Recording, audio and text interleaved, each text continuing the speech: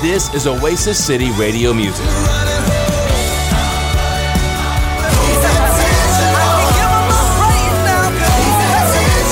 This is Oasis City Radio Music. Sun goes up, sun comes down. This whole world keeps spinning around. This is Oasis City Radio Music. This is our God. This is who He is. He loves us. Jireh, you are enough. 24 hours a day at oasiscityradio.com. Tune in, iHeartRadio, and the Oasis City Radio app. Stir it up. This is Oasis City Radio Music. Oasis City Radio.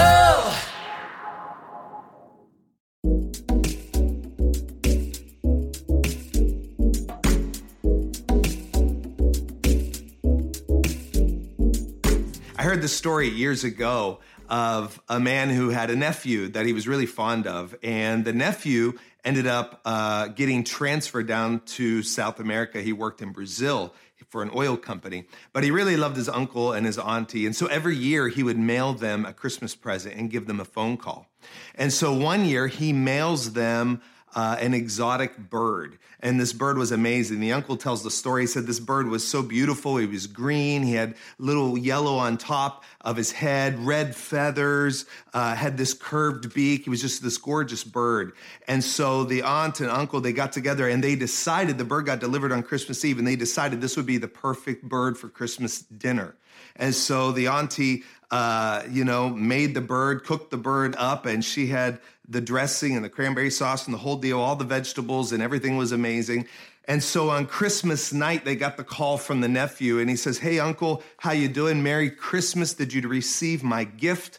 And the uncle said, "You mean the bird? That bird was amazing." He said, "Yeah, what did you think of it?" He said, "Well, what did I think of it? First of all, the bird was beautiful, but then it was the best tasting bird I've ever had." And the nephew was like, "What? What do you mean?" He said, "Well, we just cooked it for your auntie, made it for Christmas dinner. She cooked it to perfection. It was just amazing. Thank you so much." And the nephew said, "What are you talking about? That bird cost a fortune. That bird could speak 4 languages. And all of a sudden, the uncle was silent, and then he said, "Well, then he should have said something."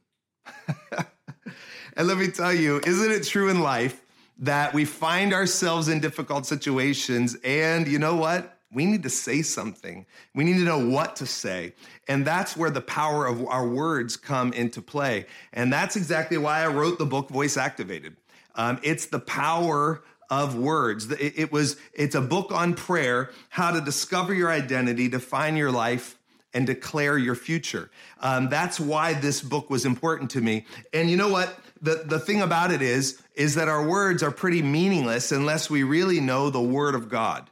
The Word of God is filled with scripture and prayers and the power of declarations and what happens when we speak. After all, the very world we live in, out of Genesis 1, we know it was created by the words of the Godhead, Father, Son, Holy Spirit together, as a spirit creating words, and the power of words literally create the world that we live in. And so in Hebrews chapter 11, I just want to read a couple scriptures today because I feel like it's so important that we understand the power of our voice. But listen to this in Hebrews chapter 11.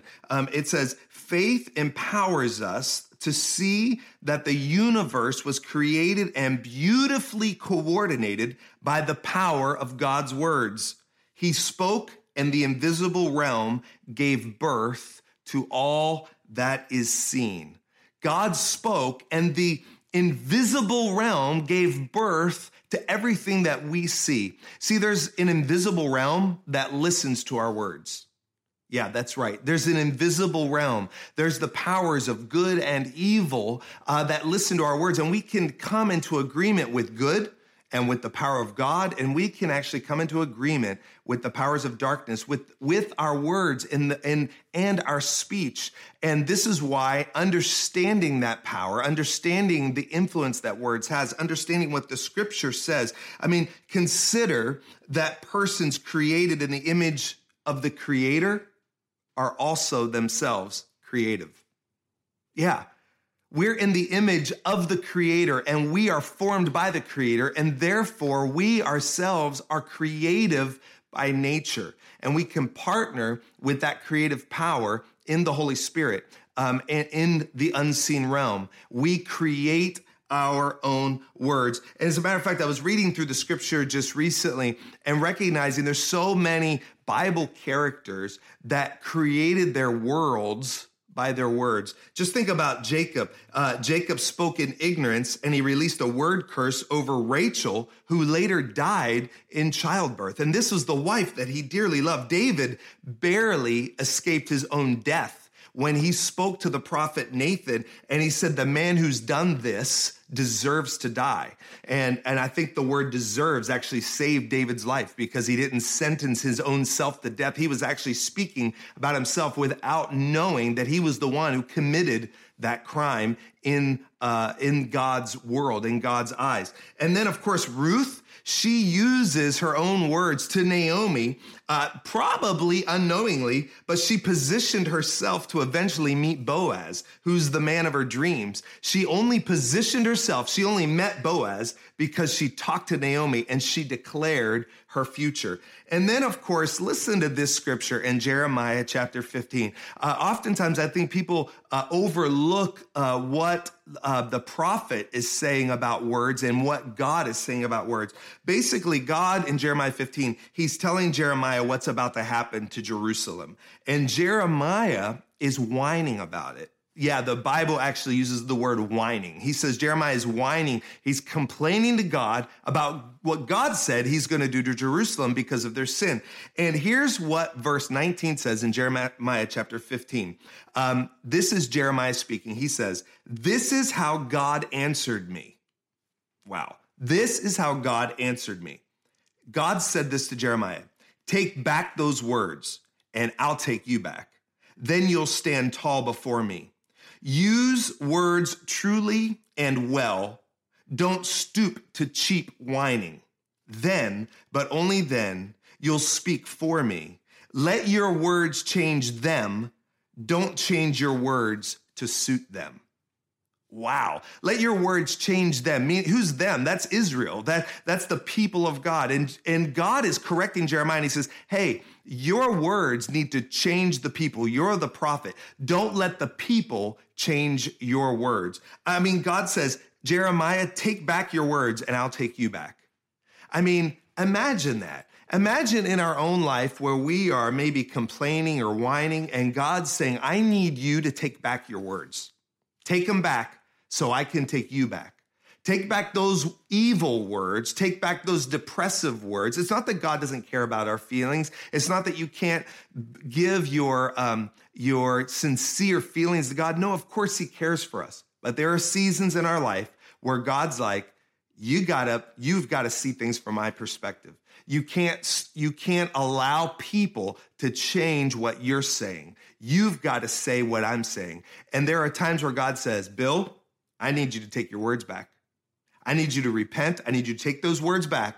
And I need you to say what I have to say. I need you to, and if you don't know, I need you to hear me. If you don't know what I got to say, I need you to get in my word. I need you to research what I have to say about the state of your life right now. And that's where the power of words are so significant. Listen to the words of Jesus here in Matthew chapter 12, verse 36. I know this is a lot of scripture, but like I said, in order for us to understand the power of our words, we have to understand what God says about words. This is Jesus himself talking. He says this, I tell you, on the day of judgment, people will give account for every careless word they speak.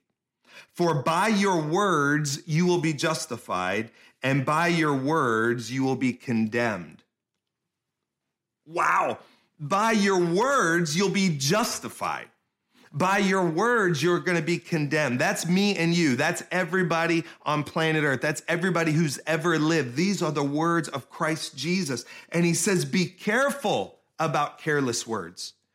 I mean, I realize careless words, those are just the things we say without giving much thought to them. There are things we say in our home, things we say to ourselves, things we say to our spouse, things we say to our friends. And we think it's innocent. We think it might be a safe spot. And we just start spouting off and spewing out things. But you know what? Who cares? God cares. Yeah, he does. He says, be careful of the careless words you speak. Now, why is he saying that? I want to tell you about 3 things about words in this first topic about voice activated. The first thing is that words are spirit. Yeah, see, words are more than just something that we learn in the English language in school. All words are spirit. Listen to what John chapter 6 says. The Spirit alone, this is Jesus talking, the Spirit alone gives eternal life.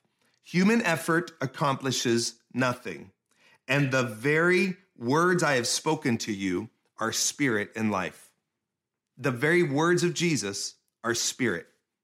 The very words that we speak them and they are spirit. After all, the Bible also tells us that God is spirit. He looks for those who worship in spirit and in truth.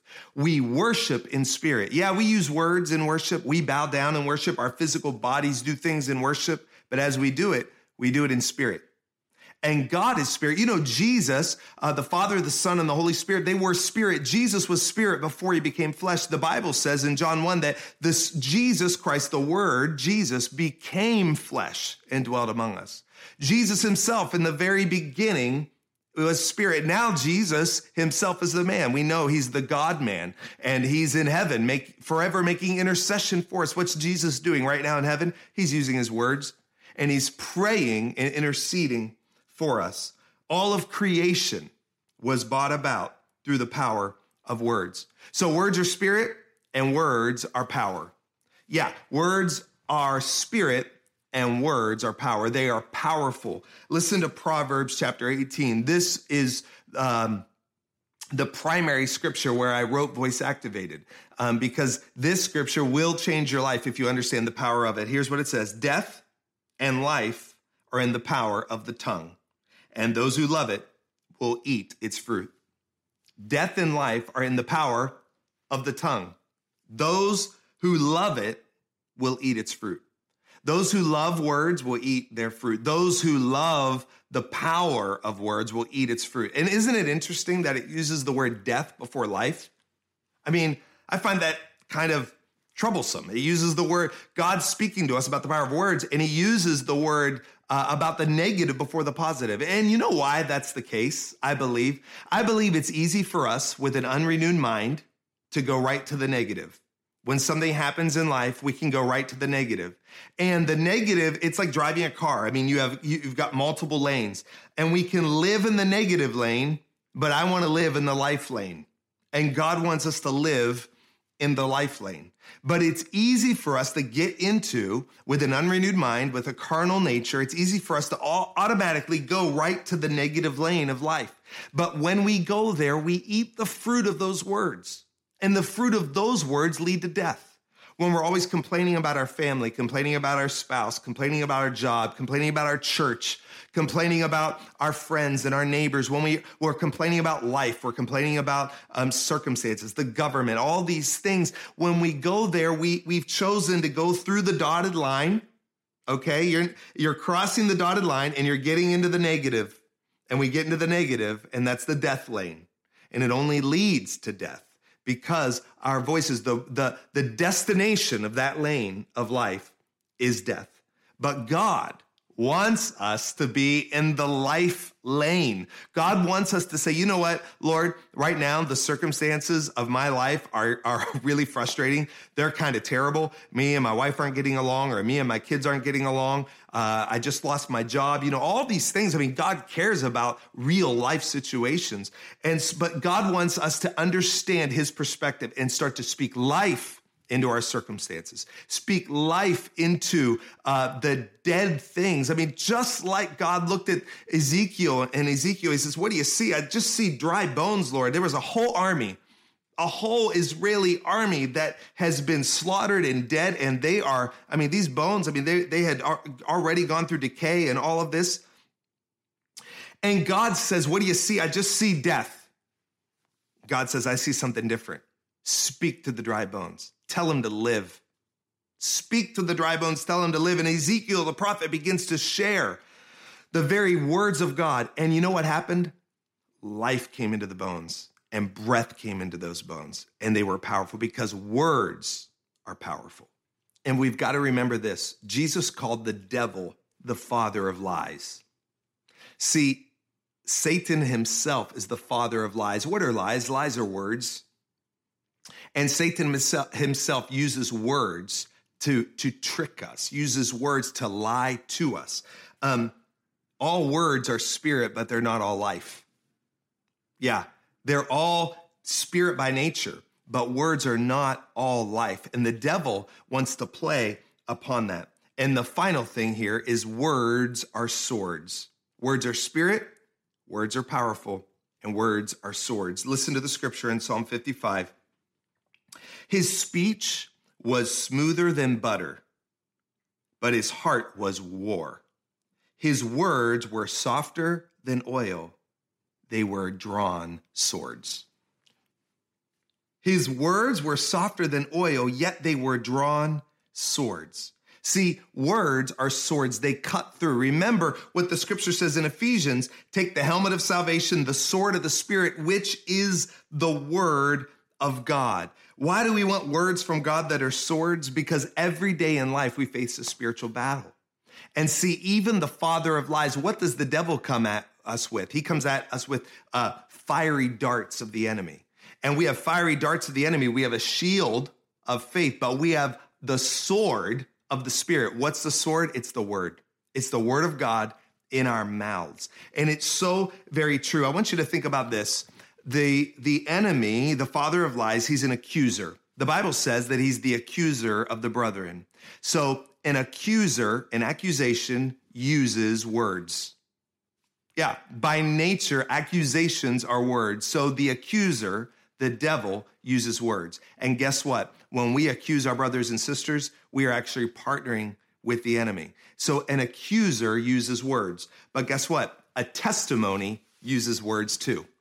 We overcome by the blood of the Lamb and the word of our testimony. And when we testify about God's goodness, we're using our words, and those are life-giving words. And finally, rejoicing uses words. When we rejoice, when we lift our hands, when we praise God, when we give God thanksgiving, we're using words. And think about the power of words, the testimony and rejoicing, and how much more powerful that is than the words of the accuser. And I want to just end with this. Your self-talk matters. My self-talk matters. The way I talk about myself internally matters, because the words I say about myself when I look in the mirror, the words I say about myself when I'm driving down the road in the car, and I'm just talking and praying to God, the words I say about myself actually matter, because I can partner with death or I can partner with life. And I want to encourage you, use your voice for a reason. Use your voice. Be voice activated in your life to define and declare the very future that you have in the Spirit, in the kingdom of God. God's got an amazing plan for your life, but he wants you and he wants me to join with him with the power of our words.